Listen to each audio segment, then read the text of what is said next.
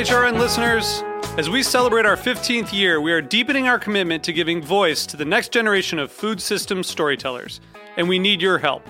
Our internship and fellowship programs help activate new possibilities for underrepresented and underestimated young people through experiential journalism, audio engineering, and production training. Through these unique programs, HRN helps food equity stewards build essential workforce readiness skills that expand their potential and foster economic mobility. Please consider supporting these critical programs. And with a minimum donation, you can be entered to win a dinner for two at an amazing restaurant in one of 8 cities and tickets to a concert at a great venue in one of those cities. We have incredible partners across the country who have donated, as they also share our passion for helping to educate the next generation of food systems storytellers. Check out heritageradionetwork.org/15 to donate and enter to win today. That's heritageradionetwork.org/15 to donate and enter to win today. And make sure you donate before March 31st. Thank you.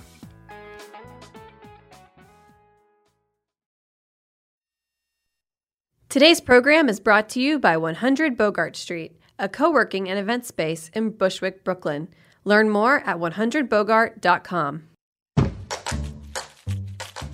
I'm HRN's Executive Director, Katie Mosman-Wadler, with a preview of this week's episode of Meat and Three, our weekly food news roundup. Last month, Hurricane Florence walloped parts of North Carolina. According to the Weather Channel, it was the wettest tropical storm to ever hit the Tar Heel state. So how did the restaurant industry respond? Some helped FEMA weather the storm, while others got to work feeding people on the ground. We just walked in and said, we know how to cook, what can we do? They said, I need you guys to just cook 150 pork loins. And we were just like, okay. Now the attention needs to be on Florence's long-term effect on North Carolina's farming community. The general mood of farmers is one of certainly resilience, and almost feels like it's the normal course of business to just get hit by a gigantic hurricane and need to just keep on going. So tune in to this week's Meat and Three on Heritage Radio Network, available wherever you listen to podcasts.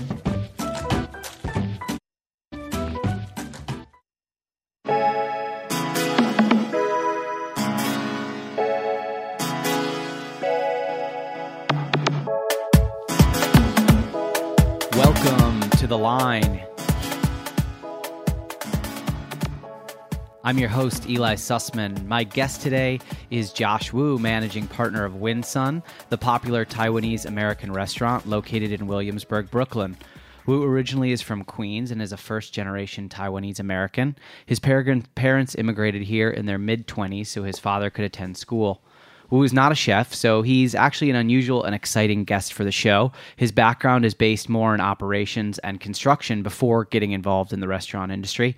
In 2014, Wu and his friend Trig Brown, a chef, began discussing opening a restaurant together. They visited Wu's family in Taiwan and ate extensively, helping educate themselves about dishes that would end up influencing the food they've created at Winsun. They opened in May of 2016 and have received praise from multiple outlets, including a Best of 2016 from The Village Voice. They're currently developing a new project, which hopefully we'll talk about towards the end of the show, a casual Taiwanese cafe set to open maybe in 2019. Josh, thanks for being on the show. Thanks for having me. So, as we always do on the program, we'll start at the beginning. Your mom is from, I hope I'm pronouncing this correctly, Tainan? Yeah, Tainan, yeah. One of the oldest cities in Taiwan. What prompted your mother and father to move to the United States? Just seeking more opportunity. And, they met in church, and there's a very strong, presence with the group that they were with in the States. And that was just, the move to start a family, move to America. And they did it at a time when they were, able to smoothly transition, I guess. So you were born in Queens. Yeah. Are you the oldest? You have 2 siblings, correct? I'm right in the middle. So I got an older sister, Marianne, who's 3 years older. She lives out in Little Neck right now with her husband and 2 kids. And my younger sister, who's out in Anaheim, California, finishing up grad school. So when they moved here, did they move to a area of New York in Queens that had a big population of people from Taiwan, or were they, and you as a child, sort of isolated?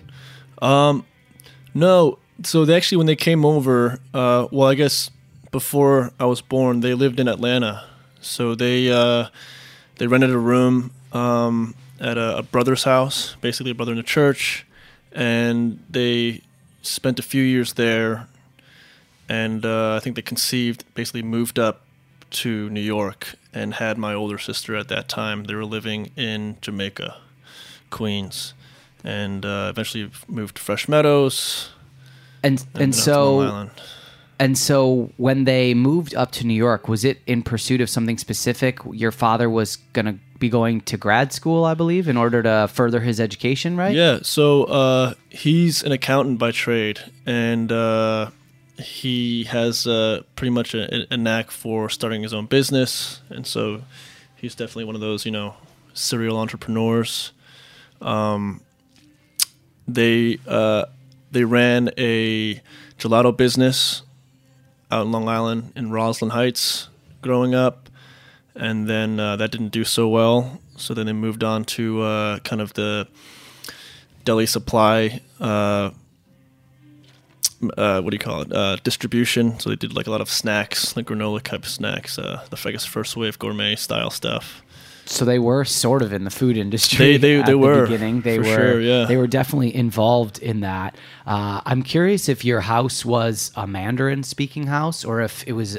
Did you respond in English? And also about kind of what the culture was like in the home. You're a first generation American. I'm curious about whether was there a rebellion by you and your siblings to kind of say, we want to be known as American, or did you define as Taiwanese American? What was that like? I think, I'm one of those first generation kids who kind of rejected a lot of my other attributes, I guess, because I grew up in a largely like white neighborhood, although there are a lot of, there's maybe 2 other Asian kids at my school, some Jewish kids, some Dominican kids, and we all hung out together, and it was great. But I definitely wanted to eat spaghetti and pizza all the time, and yeah, what was the first part of your question? It knows just what was that like? I mean, you say you want to eat spaghetti and pizza all the time. So were your parents cooking traditional Taiwanese dishes, and right. You were like, I just want to go to the mall and speak English and kind of reject my household and my heritage? Or was it like this push and pull always between the culture of your home and maybe the culture of your school? I think in that sense, yeah, my mom definitely bent towards the Western culture in the home more than isolating the kids. So basically, we grew up speaking Chinese at home, but then as I grew older, when I was in like 2nd or 3rd grade, I was having trouble with my English. And so at that time, the idea was to stop speaking a secondary language at home in order to have your kid focus on English, I guess. I was in ESL. But I think since then, it's kind of flipped over, and people are realizing that, if you keep pushing it, it'll eventually catch up or whatever. And so... What do you mean it's flipped over? Like nowadays, everyone wants to raise their kids bilingual, and it's more like, I guess, supported by, studies, or like kids that have, more kids that have gone through that. And I think at the time when I was growing up, I think my guidance counselor or whoever was my teacher at the time was, like, you guys should stop talking to your son in Chinese. He's having like trouble in school. So yeah, my mom, started learning more English at the time, and she actually was an English major in Taiwan. I don't really know. She wasn't able to retain much of it, nowadays, but yeah. So now I pretty much have like a 2nd grader's Chinese, capability. I don't really. So you can like have a 2-minute long conversation in Mandarin with your mom, basically. Yeah, nothing great. Maybe a little bit more than that. I'd say like 3.5 minutes, maybe. I want to know about the mid 90s. Your parents were trying out various businesses with varying degrees of success. They ended up separating, and your mom raised you and your 2 siblings and was working multiple jobs. You've had many jobs that you told me about before we went on air, it seems like your parents are both hard workers and they instilled in you kind of this work ethic. I'm curious about that time in your life when they split up and you saw your mom working all those jobs. Did that light a fire under you to go to college and to jump into the professional workforce? And did you maybe have another passion that you kind of put to the side in order to do what maybe like was quote unquote right for the family?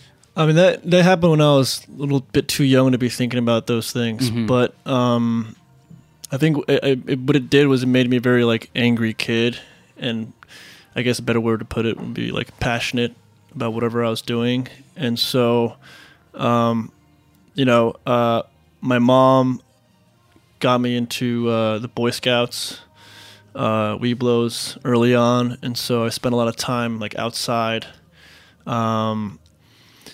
And my little sister was still a baby, and so like I spent a lot of time with her as well. But yeah, no, I don't think that really like a passion for any direction really came until I was in college. And so you went to Baruch College, yeah. and after that, it seems like you got involved in the real estate property world of New York City, which very aggressive business, pretty cutthroat. Can you talk a little bit about how you got involved in property management, and then some of the aspects of that job that you worked in after that in the next following years? Yeah, so I got in because my dad started bookkeeping for landlords, and this is like in the 90s and early 90s, and it was a good time to get into real estate from what I understand. There's a huge auction in 96 the city held, a lot of properties around here. Actually, I like this old auction book, which is really a cool coffee book. I can't find it right now, but you have like warehouses and plots of land, like 2,500 square feet plots of land for like a couple $1,000s, and you got buildings, crazy stuff like that. But he owned a few properties in Brooklyn and in the Bronx, and so after college, I managed with him those properties, and eventually, I started managing for him because he wanted to step away or work on other things outside of New York, and that's kind of how I got into it. I wouldn't say it's as cutthroat. I feel like you're more so referring to like, a lot of the, investing and like the buying and selling of properties maybe. But it could be too. The city is pretty aggressive in certain areas. And a lot of my job was just to clean up and maintain and within budget, I guess. And so when you say property manager, can you dive a little deeper into that? Is that the role of a super? Are you managing the building directly, or are you just kind of the guy at the top who's collecting rent, paying bills and taxes, and making sure that the building lights stay on, things like that? It's basically all of that. Okay. So it's a smaller portfolio. So basically a property manager, I guess there are different types of property managers out there. Some are more refined, other are more a little bit more raw. But, day to day, you're in charge of, hiring and managing employees, whether it's a super or porter. Some people have different responsibilities or can do certain things. You're kind of like the emergency guy, so you're on call 24 hours a day. If something goes out, a boiler goes out, it's a gas leak, electrical issue, you get called out. And a lot of the buildings that I was managing were kind of not really well maintained, and so you'd have a lot of situations where I'd have to find good people to work with that knew, what they were doing, and I learned a lot from those guys that I worked with. But I think a lot of the work was in the office too, because you're processing paperwork. I managed a lot of Section 8 rent subsidized apartments, and those are very paperwork heavy because the city's involved, like HPD or NYCHA is, taking a part of the rent essentially. And so there's a lot of certifications involved and inspections with them. And I'd say the most stressful part, I think, of managing properties is dealing with like certain types of tenants, troubled tenants, maybe people that don't pay rent, or people that sabotage their apartment that you have to deal with in order to get the certification for them to pass and continue paying rent. And it's very boring stuff. But the thing is that what you've just listed is 25 things that all happen within restaurants that usually the chef or the owner doesn't have any background experience in, right? They've worked the line somewhere, they've cooked, but they don't know how to fix a boiler. They don't know what a gas leak smells like. So you learned so many of these things. I hope they know what a gas leak smells like. They learned you were doing so many of these things while managing that portfolio. Did a light bulb go off in your head and you say like, wow, I've got all of these things that I can apply to a business of my own, and that business could be a restaurant business? Or at that time, did you really think to yourself, I'm going to continue to buy a building maybe with my dad or on my own, and I'm going to be like a real estate guy? Was that sort of the path that you were on at that point? No, I mean, looking back, like I see that now, and maybe like as we're opening the restaurant, I started to see more of it because of the build out. But back then I was just so deep into it and kind of in the shits with the building conditions and stuff like that I was just like, man, I'm stuck here and my dad needs my help, and there's no one else that really wants to work for him. So I have this long thing ahead of me, and the restaurant actually became something of an out for me once it became like stabilized and I could focus all of my energy and time on that. So you were feeling kind of stuck in this job that sort of your dad maybe strong-armed you into working for him a little bit. Yeah, a little bit. Were you learning, how to resurface floors, like put up drywall? Are you gaining all these kind of like practical construction skills at this time, or was that not really part of it? No, that was totally part of it. So, I was among the, being a property manager, you go to the sites, if there's a renovation you're doing in a contractor that you hired, you got to check up on the work. You got to make sure they're putting the wall in the right place so it's nice layout. People want to come and rent a nice apartment, not with like, a weird a room somewhere off in the middle, like things that you can adjust, and knowing the outline, like, or the layout, the plumbing layout. Let's say the wasteline's here, plumbing's over here. So you want to consider those things, obviously, and try to save as much money as possible and get it done as soon as possible. So there's a lot of like just managing other people is a huge part of that. And also, kind of team building, like any small business. And so I think that's what really excited me the most about that job, was just the people that I got to work with. And how we were able to work together and encourage each other and do something cool. Was it pretty satisfying for you, and is it still satisfying for you when something during the build out, or maybe still to this day, like a freezer or fridge goes down and you think to yourself, well, I'm going to be able to take a look at that and probably troubleshoot it before you drop $500 or $1,000 on bringing somebody in to fix it? Like, no, totally. That's part of the sort of awful part of a restaurant, is that everything continuously breaks. It's just the wear and tear on a restaurant is extreme, right? Like, it's tons of people, tons of opening and closing door, everything, right? Now looking back, are you kind of like, how do you look back on that time and think about all those things that you were learning on the job? I mean, I think about it, today, because anytime there's a problem that comes up, you just learn like a better way to deal with certain things. And so I have like this maintenance support guide for management staff that's very, specific to our appliances and locations and stuff. And we have this great manager, Patrick, who's pretty handy. And I think that's really, I guess, what we were referring to before. It kind of shows its head from my work experience in these things, and it's nice because we don't have to spend those few $100s here and there on things that we could just fix ourselves, and kind of just developing a culture of maintaining as you go has kind of been our MO, especially with cooks and servers. You know, we have servers clean a lot more than other restaurants clean.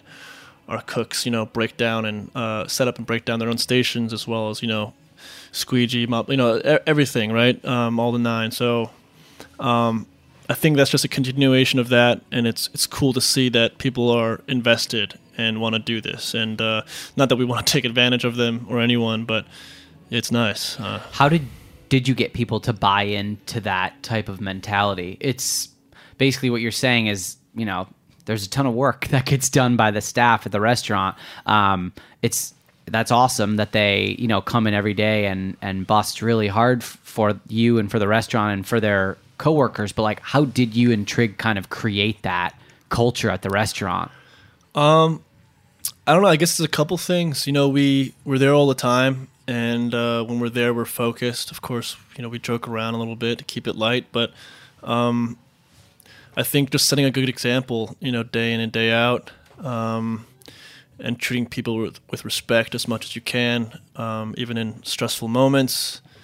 And also, like, we've been fortunate enough to be so busy, you know, and I think the financial benefit also helps, right? And, you know, guys that have worked with, we have a few people that have worked with us since the beginning, and you know, they're artists or designers outside of it, and so they've been able to kind of carve out a niche, and they're comfortable, and they know how we like to run things, and it's just easy for them, right? Maybe, you know, not so easy. Maybe it's the wrong thing to say, but it's comfortable, and they work hard, and so it's a great, I guess, business relationship. And you know, we work with these people, but we also are friends with them, and not to like a fake extent, but you know, very casual, and we care. So it's, you know, it's just pretty crazy that we're even in this situation, and yeah, it's just keep going, I guess. We're going to take a quick break, and when we come back, we're going to talk about the opening of WinSun and the new project as well. Stick with us here on The Line on Heritage Radio.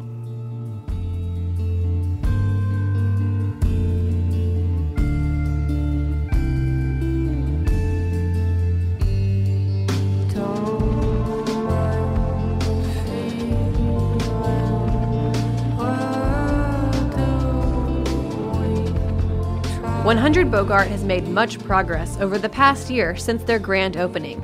They are a growing community of professional freelancers, entrepreneurs, and startups. Their dedicated team guarantees you receive a productive and worry-free work environment. 100 Bogart is currently filling up their 2-person to 12-person private offices. The spacious pop-up gallery, premier rooftop, and brand new full floor with terrace are available for your next event. Podcast rooms, conference rooms, and meeting spaces are also available for booking. 100 Bogart hosts events like art exhibitions, pop-up stores, product launches, and fashion shows.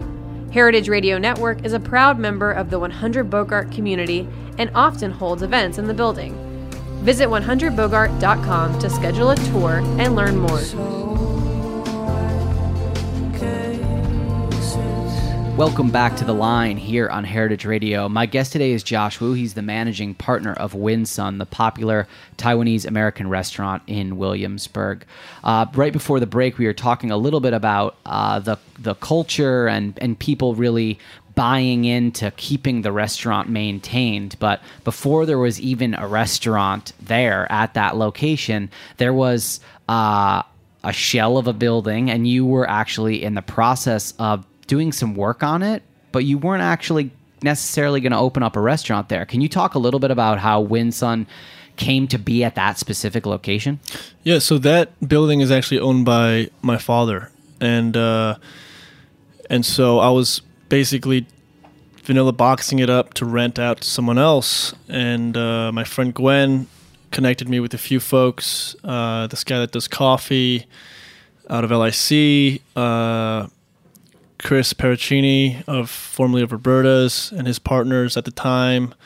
A few other Mediterranean restaurants came by, and everyone was kind of undershooting the asking price. And at the time, Trig and I had started hanging out more because he had moved up from Bushwick from Bed-Stuy, and the space kind of became like this this child of our, ideas and like dreams. And, we'd always speak about our discontent with our work, like anyone else would just, complain and moan about whatever things that was going on that day, especially after a long day. And we kind of thought it would be a cool thing to do our own business together. And I didn't really know him that well at the time. And, especially like a restaurant endeavor is a huge risk financially and also like with time, because he was kind of on his way up, like opening a successful restaurant as a sous chef and entertaining possible, promotions. But I think the culture that he was in, especially like the culture that he was in at work, he really didn't like, and he wanted to get out of that. And for me, I was managing for my father as well as a few other landlords at the time, and I had a property manager that had been working with me for almost 2 years at that point. And basically, she was very, motivated to do her own thing. And so eventually what I decided after we decided on taking the space, is she eventually took over the properties I was managing over like a transition period of like a year. So it worked out. So you kind of get out of the property management game altogether and decide to open up a restaurant in this space that you are white boxing, hopefully for another tenant, and then it just kind of spoke to you in a certain way. When you're opening up those discussions with Trig, I mean, the story that's been written about a lot is that you met at a friend's barbecue and you guys started talking about food, and obviously you found similar interests on a lot of different planes. But was there an original discussion about it being not a Taiwanese American restaurant? Like, what were the earlier discussions about, and how did you settle on Win Sun becoming Win Sun? Practically speaking, we approach it like a business, right? Like, what's your experience? What's my experience? What's the most logical thing we could do? And that was just obviously New American, or Italian food, because of his experience at Kraft and other restaurants. But he spent a lot of time at Kraft, and so a lot of what he picked up there, kind of lent itself to those types of cuisines. But I think it kind of came down to what was going on at the time. We were talking about this and my background and what I like to eat, and we were hanging out in Flushing and Bayside a lot, eating at restaurants that I grew up going to, and with no agenda really. And it just became obvious to us that, a lot of my friends and a few of his friends that went out to eat and explored, like were foodies, quote unquote, would go out to Queens, and how would they get there? They'd take the subway, they'd take an Uber or a taxi cab. I don't know. I forget what was, Uber was around back then. But, I think what eventually occurred was that, we wanted to bring that closer to, folks in Brooklyn, North Brooklyn specifically, because, I'd lived there for a decent amount of time, and he was around a decent amount of time, and it became more and more of a reality considering other factors like Eddie Wong with Bauhaus and his cool but short-lived restaurant Xiaoye, as well as Jeremy Lin's Nick's debut. It was kind of like this Taiwanese craze for a lot of, I think, Asian Americans especially, and then of course other folks. But it felt like, Taiwan was on the map more than ever, and an opportunity was there for us to try something new and create our own market. That's cool. So you actually did look at a void in the marketplace and say, all these, cool kids, all these foodies that are in Williamsburg and Bushwick and Greenpoint, like, where are they going? Okay, they're going super far away. Maybe we can create something for them right here. So you start conceptualizing this idea, it kind of starting to solidify as what it could be. Did you take it out to friends, family, in order to try to gain investment? Did you borrow from a bank? I'm curious about the business side of things. Once you and Trig said, all right, let's do this, did you find other partners to bring on board? What was that process like? So a lot of the capital investment was just my savings, and I was still managing up until our year anniversary of opening. And so funding it, basically I was working 2 jobs and just poured my money into it until we started breaking even, earning money back, which we were very fortunate to do. But we also got an investment from our fathers of $50K. And so that helped buffer, our checking account, so we didn't have to ride too close. And, hindsight, it was probably one of the greater investments that both of our dads have made. So that's pretty sweet, to be able to take care of them for what they gave us. So, but it was just us. And what was the second part of your question? So you touched on multiple things, which are like pretty shocking in this day and age, which is one, almost all the money came from you, which is pretty rare. Number one. Number two, you guys basically didn't have to look any further than just your family, which is also rare, right? So actually, before we hit our dads up, we actually that's the second part of your question that I totally forgot. We pitched it to several people. Mm-hmm. My buddy Zach, who runs Babies, and he's opening one out in LA. We asked him, we pitched it to him. We pitched it to this guy Steve, who comes from like a Chinese restaurant family. So there were a few people that we pitched the project to for investment, and we turned up with zero return on that. So we definitely did our research, and we did our work in terms of trying to get people on board. But what's crazy though is that you, in such a short amount of time, became successful, which is not the norm. It must have been pretty terrifying for you to shift all your money from personal bank account to WinSun bank account. Yeah. What do you attribute the success of the restaurant for? You're running like multiple hour waits some nights, like you turn and burn, you do a lot of covers in a really small footprint. You only have 35, 40 seats about? We have 43 seats. And we could expand or flex depending on the table chart, but it's we're a small medium restaurant, and it's crazy the weights we have, and it's crazy the shit people say when they hear the weights that we have, and it's obviously no complaints, but you're definitely dealing with a different type of customer sometimes once you're at this level, I guess, and that's always been kind of interesting to me. Was that surprising to you guys that like right from the jump you were? Two parts. Right from the jump, you were busy, and also that after a year, you were already, semi-profitable or turning a profit. Job, yeah, that's pretty wild. Like, I would imagine that you didn't necessarily expect either of those things going in, or maybe you did. I don't know. What was that like? It's very crazy. I always say that, just crazy. That was kind of like a way to wrap it up. Tell me more kind of style, but. I think what happened, it was just growing at a pace where I could just barely have enough time to adjust my personal life or other things that I was doing to accommodate for it. And what I mean by that is I guess, I stopped doing a lot of other things that I would normally try to do when the restaurant was going on. And so, but in a way where I like accepted it and embraced it and, and really pushed forward.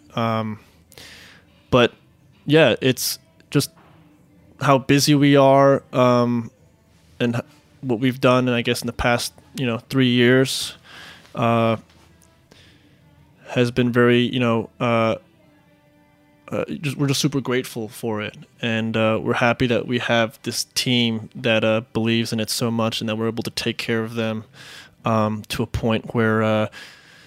That they're happy too, and we definitely hope so. And I think like this kind of ongoing, continuous, open communication that we have with our management staff, as well as our servers, back waiters, bartenders, cooks, and all that. It's a very small family, and I think our concerns are changing now, obviously, as we grow. And it's how are we going to able to maintain this this sense of identity and tight group mentality as we open another place. And so like that's number one on our mind is how do we maintain people's job satisfaction, I guess, or help other people that work for us, give them the space to grow while continuing business as usual.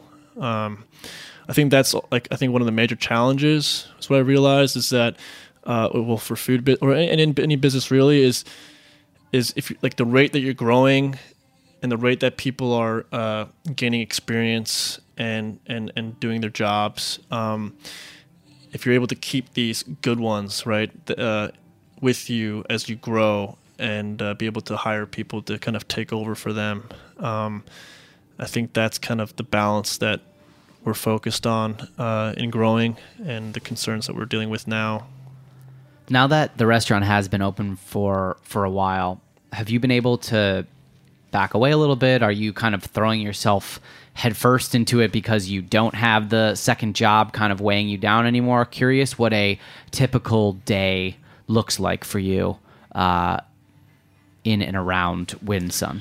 Yeah, so the past 6 months, I've pretty much had like a 9-to-5 situation. So I'll be at the restaurant 5-6 days a week, 9 to 5. Sometimes I'll stay late depending if I have friends coming in or VIP guest, so to speak. And that's kind of flip-flopped since we opened in a way. But right now we're so busy and we've staffed up pretty hard as much as we can. We still have a few vacancies we need to fill, but it's very manageable for us to do that, run the business. And right now, I guess as my role is really the construction development design guy in terms of setting it up, and then operations on the other side of that. And so we're starting this new restaurant, and so like my schedule is pretty much back to how it was when we first opened. And right now Trig this is like his he has like more time to himself now before as soon as we open, because he's not going to have much time once we open, and or just before we open for development and setting systems up. And so it's like this tag team thing that we have going on, which is great. And we definitely complement each other in terms of our skill set and work experience for the business we're running. And yes, like schedule wise, yeah, it's pretty much 9 to 5, 9 to 8 type of thing, depending on what's going on now that now that this new project is sort of crystallizing and it's becoming a lot more real, can you talk about what it is going to look like and feel like? It's right basically next door to the existing restaurant. What's the goals there, and what are your hopes for it? So our goals there is to basically do what we couldn't do at WinSun, like partially, right? So takeout and delivery is small for us at WinSun because of the way our kitchen is set up. It's a little bit smaller, and we don't have like a place to distribute, let's say takeout besides the bar. And the only delivery service we use right now is Caviar. We have a great contract with them, but we also shut them off as soon as we get busy at the restaurant. And so that's limited. And so we want to for the next space, we want to, basically be able to pump out takeout and delivery and have that as a more considerable source of income. As well as just the pace of service. We're going to have an order at the counter. Customer comes in, takes a number, sits down, and has their meal. Kind of more fast casual, I guess. But the new thing that we're doing for the next place to kind of push the Taiwanese food agenda is we'll have a small sample of Taiwanese breakfast items as well as coffee. We want to be a great coffee shop for people. We'll be serving variety coffee, one of my favorites. and as well as pushing soy milk onto people, because soy milk is a staple of kind of East Asian breakfast or diets, at least mostly in Taiwan, but in other places too.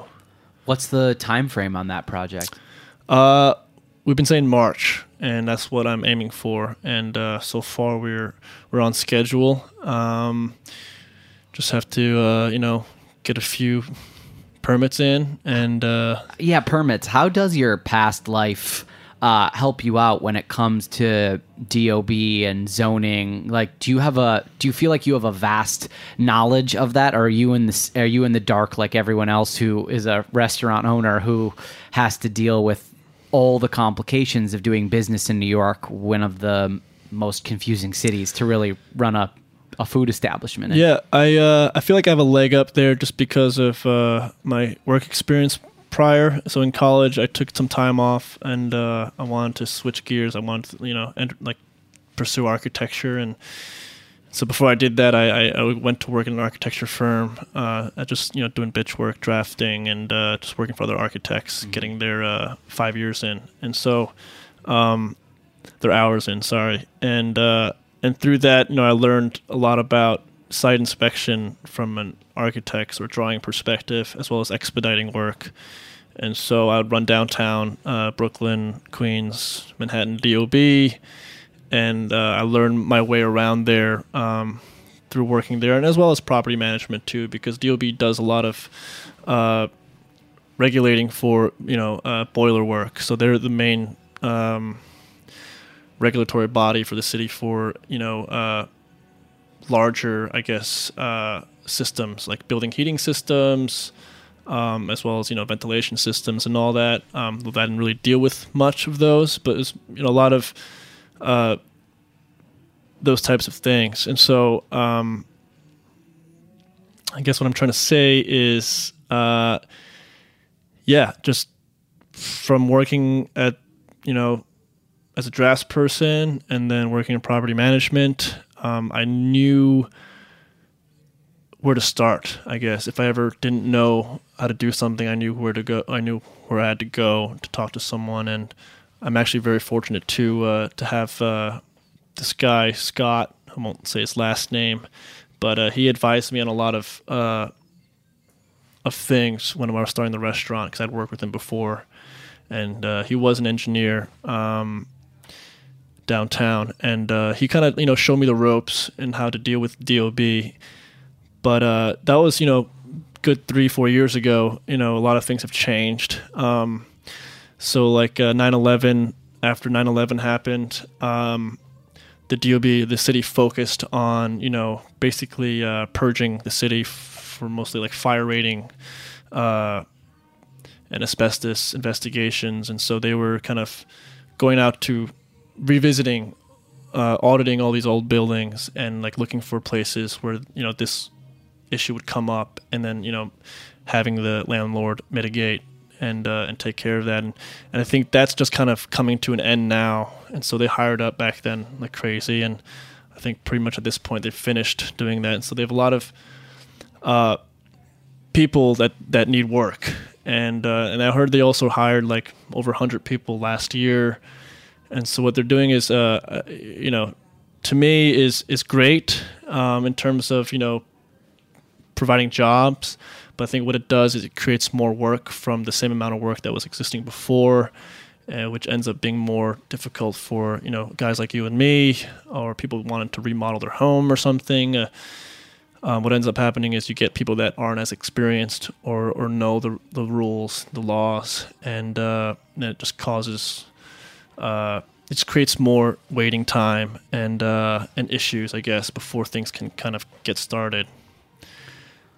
What advice would you give to someone who finds themselves in a similar scenario to what you found yourself in before WinSun? You had a good job. You were doing well. You had a career with a positive trajectory, right? And you really, really wanted to change and do something else, and you found a partner that seemed right to you. You had a lot of the pieces in place with you and Trig in order to make it successful, but nothing is guaranteed. So what type of advice would you give to someone who's maybe considering a career change and thinking about opening up a restaurant by themselves or with a partner? I think what really guided me through these jobs, I mean, I'd say I had a few. I don't think it's so many, but they are definitely all over the spectrum in terms of industry. But is basically seeing things through. You know, everyone has like a kind of discomfort or a kind of level of commitment that they're not sure of wherever they're working, and I don't know if that's the most folks or just, you know, the way I thought things were, but I just never gave up, right? And so I even if I felt like I hated what I was doing and I didn't see me doing it for very long, I didn't stop working hard at it, and I kept that in my back pocket, you know, until something came up or an opportunity came up where I could pursue something with more, you know, interest and passion, and that became like this restaurant project that we did. But I'd say, you know, put in the time with whatever you're doing and just remember why you're doing it in the first place. And then if you are feeling like you need to make a switch or a change, don't rush into it. Just, you know, make sure, you know, you're patiently approaching it, and you know, things will come. You know, that's what you got to hope for. And as long as you're ready and the opportunity comes up, then it'll be fine. But if you rush it, then you run the risk of wasting some time or money that you're not necessarily prepared to do. You and Trig are obviously in the process of opening up your second restaurant, and it's going to be very close. There's always this kind of nagging feeling in a lot of restaurateurs' minds that success is achieved only by multiple locations and by jumping to maybe Manhattan or another market. Do you and Trig have any type of desire to jump to Manhattan or to open one up in LA or New Orleans or something like that? Is that part of a plan for you, or do you think that Win Son will stay a singular Win Son and not be duplicated or replicated somewhere else? You know, we've definitely thought about expanding and you know, taking that big check if that ever came to us, but I think what we've realized in thinking about that or exercising through that is that, you know, we're reactionary in that sense because, you know, it depends on what we're working with, our tools, right? So, you know, what makes us I feel so busy and a neighborhood spot is because we are focused on the neighborhood and community building and doing events with folks that live there, and, you know, and really knowing everyone that comes in, and having this other restaurant across the street kind of ties right into that. Besides being easier to manage physically, but I think we like to continue that spirit of being involved, and I think if we expand or take these deals maybe outside of the state, you know, we're going to lose that. And I think we need to have basically the idea first, or like a manager in mind first that's interested in maybe going somewhere or doing something else with us before we can really, you know, jump into something like that. We've been talking mostly about the business side, and I don't want to forget about the food, obviously. Yes. The menu has a lot of standouts, but I'm hoping that in the last couple minutes here, you can tell me about one of the things that's either currently on the menu or was on the original menu that is a dish that you and Trig worked on, or that was from your childhood, that really speaks to you and also is a strong representation of what you're trying to do at the restaurant. Wow. We have a decent amount of dishes like that. But I guess the fly's head, which is a heavy garlic chive and pork dish, could be a sample of that. I think, because that was one of the dishes that I loved eating, and I didn't really get into Taiwanese food until I was in high school, college, to be honest. And so that was something that I felt like I rediscovered in my 20s, and I was like, man, what's with this taste? This feels so right. And that was one of the first dishes that Trey cooked together, and he still talks about it to this day, because we were cooking for a possible investor and some friends, and he had finished the dish and kind of plated it in this old clay pot that I had for like hot pot, and to keep it warm, he threw it in the oven. And when the garlic chives are too done, they kind of lose their brightness and the green that kind of makes it so fun to look at. But anyway, that's not the point of the story. So that dish exemplifies a lot of things that we're trying to do, because it's originally a Chinese dish, a Sichuan dish, and kind of came over to Taiwan after World War II, along with the Nationalist Party, Chiang Kai-shek, and that it's pretty prevalent in Taiwan. I've never been to China, so I can't really speak to how available it is there. I'm sure it's very available, but it's a dish that's tied to the history of Taiwan politically, and it made its way to the States. The first time I had it was at Beigan, which is it's called Main Street Imperial. It's Main Street off Horace Harding by the LIE, and that's one of the places that Trick and I love to go to when we were figuring things out. And it became it was one of the original dishes that we had, and that stayed on the menu pretty much till this day. And it represents kind of this education through eating. It's you learn a lot of things through eating food that's maybe you've never had before. And fly's head, it's called sangyingtou. It's called that because of the fermented beans, black beans in the dish, and they look like flies' heads. So you can ask a question about it. Oh, this is a Taiwanese dish. Oh no, yeah, it's I had it at a Taiwanese restaurant growing up, but it's actually from China, by way of Taiwan and to New York. And so it's this whole, getting to know a dish is getting to know, a little bit of maybe Taiwanese history. So I think that's cool.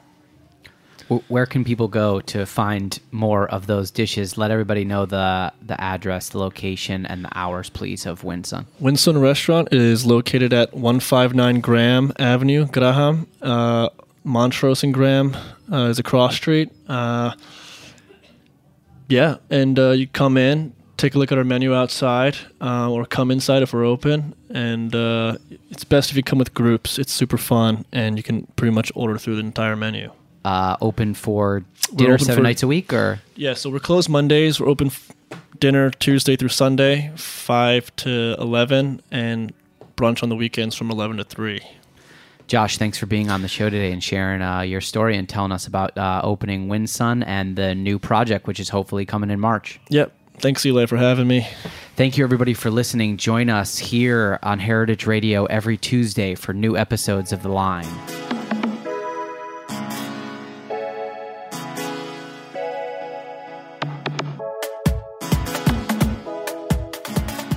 Thanks for listening to Heritage Radio Network, food radio supported by you. For our freshest content and to hear about exclusive events, subscribe to our newsletter. Enter your email at the bottom of our website, heritageradionetwork.org. Connect with us on Facebook, Instagram, and Twitter at heritage_radio. Heritage Radio Network is a nonprofit organization driving conversations to make the world a better, fairer, more delicious place. And we couldn't do it without support from listeners like you. Want to be a part of the food world's most innovative community? Rate the shows you like, tell your friends, and please join our community by becoming a member. Just click on the beating heart at the top right of our homepage. Thanks for listening.